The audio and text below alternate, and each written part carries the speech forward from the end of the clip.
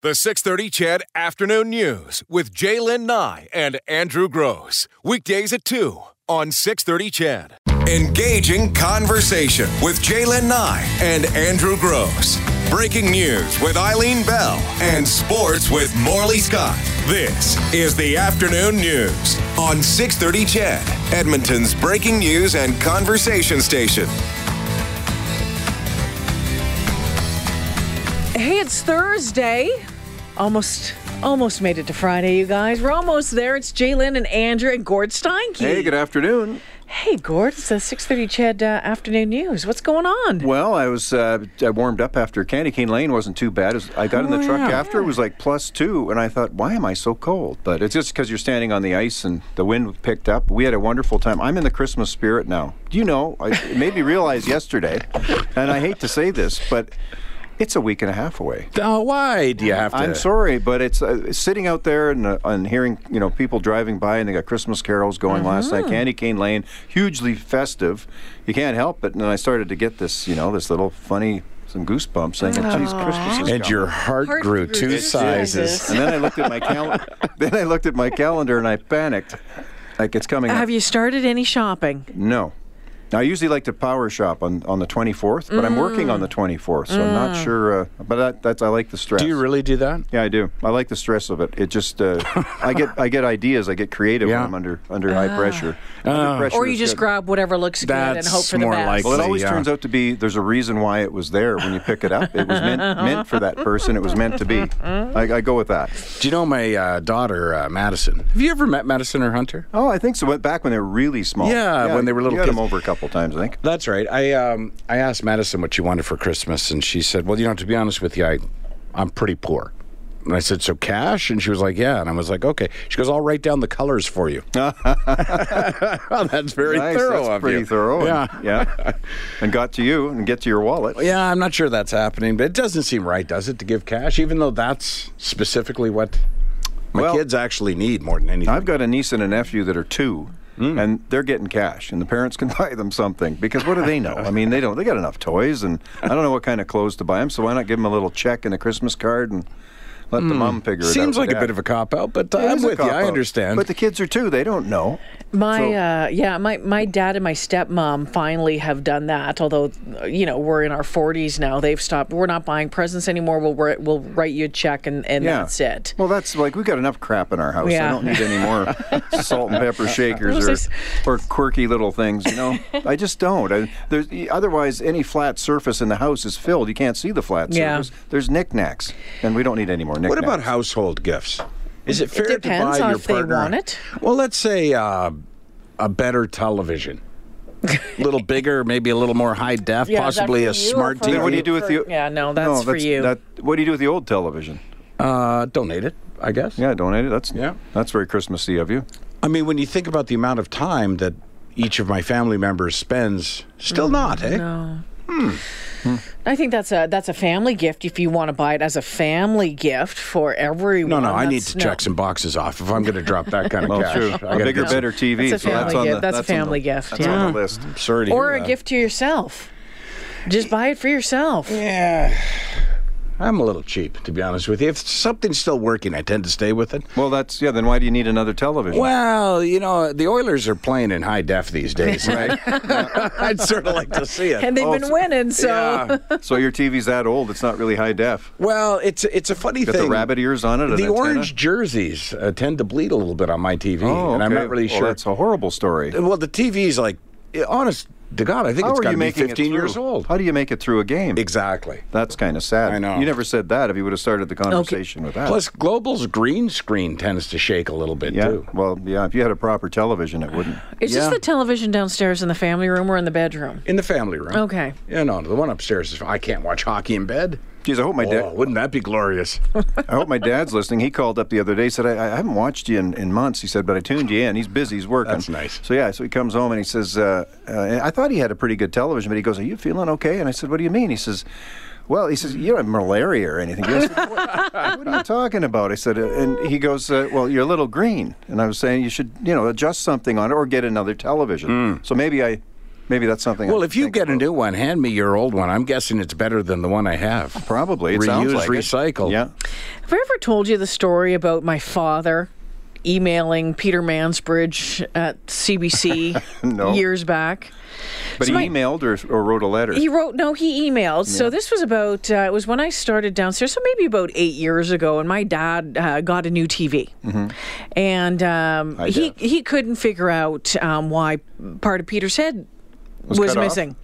He couldn't figure it out, and he just he was quite ticked off about it. So he sat down and he found the address for CBC and fired off an email about their framing was wrong and what's going on there, blah blah blah, all that sort of stuff. But you know what? They wrote him back, and they suggested to him that he check the settings on his. Well, yeah, the CBC has a staff. They have a whole someone to do it. Yeah. Someone to do it and take time. Yeah. We got a framing email. Long story short, I had tweeted about it.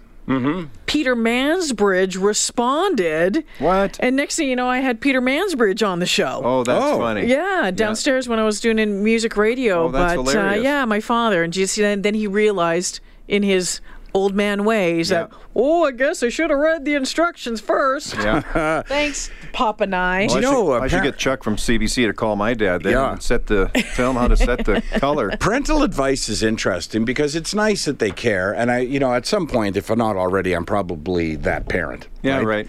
But I remember my dad phoning me years ago.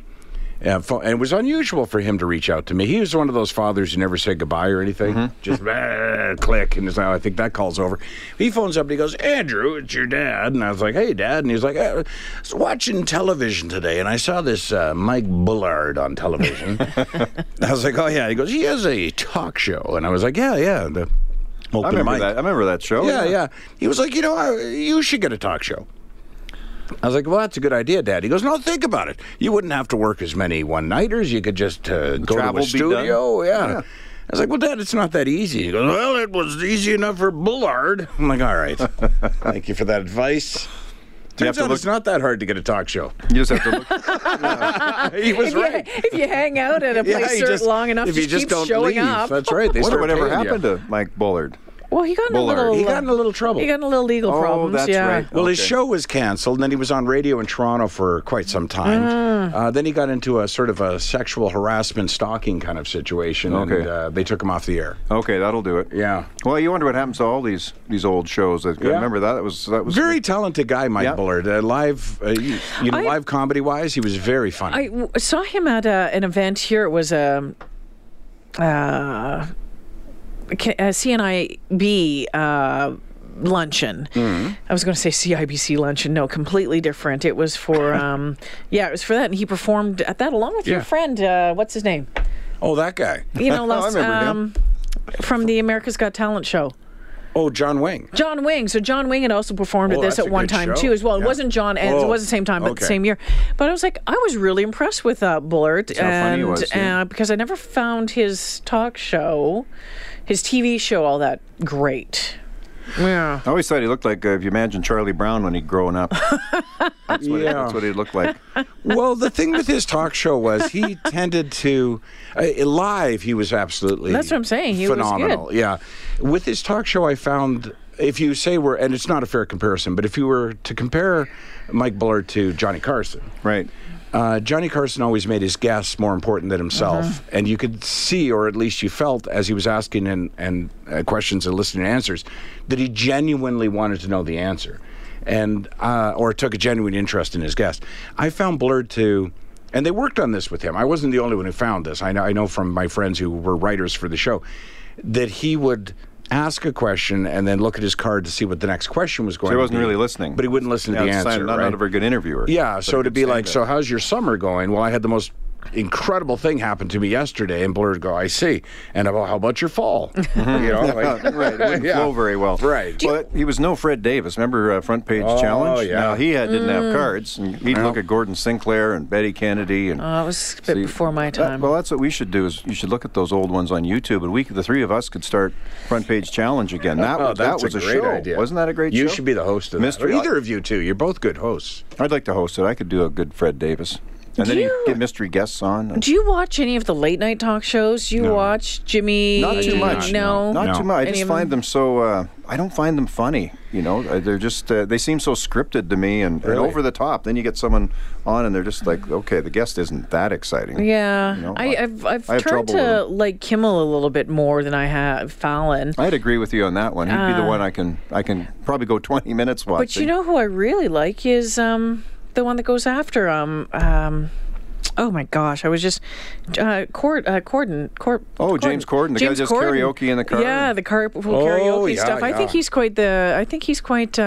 quite good. Well, I like him because he doesn't go political. He's not political. He's apolitical, and that's kind of, in this day and age, it's kind of refreshing. Yeah, I mean Colbert. You turn into Colbert, and it's just pure politics the whole time. But with James Corden, his guests, he brings his guests all out at the same time, and almost does like a hot stove with them. So all three of them will be sitting there going through, which is interesting. I'm not 100% sure if I'm sold on that, but I do think he is quite talented. I do enjoy him. And that does seem like they let him go riff a bit, know? If you were to ask me 10 years ago, or even for that matter 5 years ago, who the greatest talk show host was of all time, Johnny Carson would, of course. I would agree 100%. I think Graham Norton has replaced him. The BBC? Oh, yeah. I enjoy that show. I do as well. Just the caliber of the guests, for starters. The fact that it's, when they do the bench or the panel, they keep going to each guest instead of doing one person's segment, then the next person's segment. Everybody has a say on the topic, which is nice. Yeah. They're drinking during the show, which I find quite entertaining. Yeah.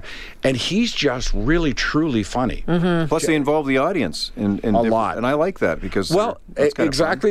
He, like I said, he shows an interest in his guests, but he shows an interest in his fans as well. He talks and interacts with the audience. He asks them questions. I love it. I really enjoyed Craig Ferguson. Yes. Yeah, I did too. Really, cheeky monkey. Too bad he's off. I really liked him. I would like to see him do his stand-up. Isn't he coming back through here soon, or wasn't he just... He was at River Cree. He was at River Cree. Between him and Bill Burr, I think they're great. I really enjoyed him. I thought he was...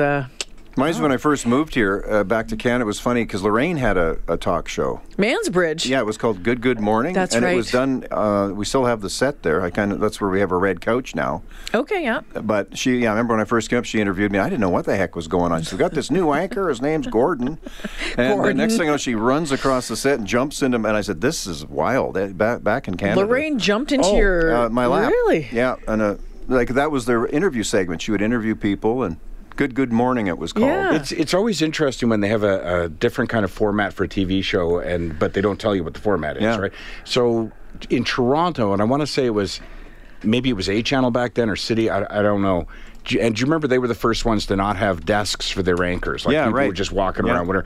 But they had this dinner television at dinner time, at lunchtime, or lunch television or something. And they would have a comedian on, right? So whoever was traveling into Toronto from out of town, they'd say, well, you got lunch television today, right? So I went down to do lunch television. The audience is made up of homeless people who they've bribed with sandwiches and pop to come sit in the audience. And the hosts introduced you. And then there's this girl on roller skates, I'm not making this up, who, when you're done your set, roller skates by and takes the mic from you. And I don't know why she does that, and I don't know who she is, but they didn't tell me that was the case. So I'm doing this set, and they're sweetening it, so it doesn't matter what the audience is doing. You're getting this laugh track, a live laugh track. Like, they don't even sweeten it later because it's a live show. Yeah. So everyone's just staring at you and eating their subs, and you're doing comedy, and nobody's laughing, but you can hear this fake laughter in the background. And then it's terrible. Yeah, I say goodbye, and it paid nothing, too, by the way. It was like $75 and a sandwich. I say goodnight or goodbye, and this girl comes flying by on roller skates, but I didn't see her, even out of my peripheral vision, because I'm just dying up there. So I just, well, you guys have been great, or you guys have been an audience, goodbye. And she comes flying out and tries to grab the mic. And, it's instinctive not to let anyone have the mic. Sure. Right. So as she, grabbed the mic, I pulled it towards myself, and she flipped. She went down. Yeah, she went down. Yeah. Well, she's on skates. Is this on YouTube? Where can I find this? It might be. I'm going to look into that because I know that they replayed it on the news that night. And you want to get press. Yeah. And as my dad would say, no press is bad press. Yeah, but that was kind of bad press. So either you knock over the girl on the roller skates or you have a dog do something weird like Sobel. I think Sobel has been on, I think, so many different late night shows or whatever because of some sort of incident with a dog during your Humane Society. It's crazy. His aftershave must be like sausages or something. I don't know, because the dog ends up he always gets in trouble. Somebody St. Bernard bowls him over and just want to hear the forecast. Oh, my goodness gracious. This has happened to all of us, and you talk about someone wanting to grab a hold of your microphone. No. Don't touch the microphone.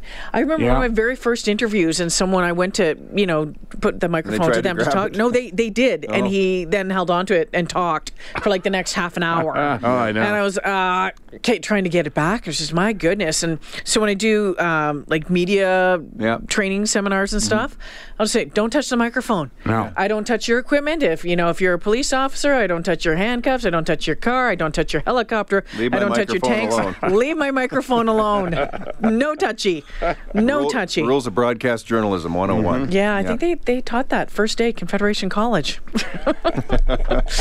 And how to do shots. There you go. Okay, it's 2:21 on the 6:30 CHED Afternoon News. Quick break here. When we come back, don't forget we have Michelle Obama tickets, another pair to give away today, and Andrew, Michael Bublé tickets. Ooh. Look at us, eh? Look at us go fancy.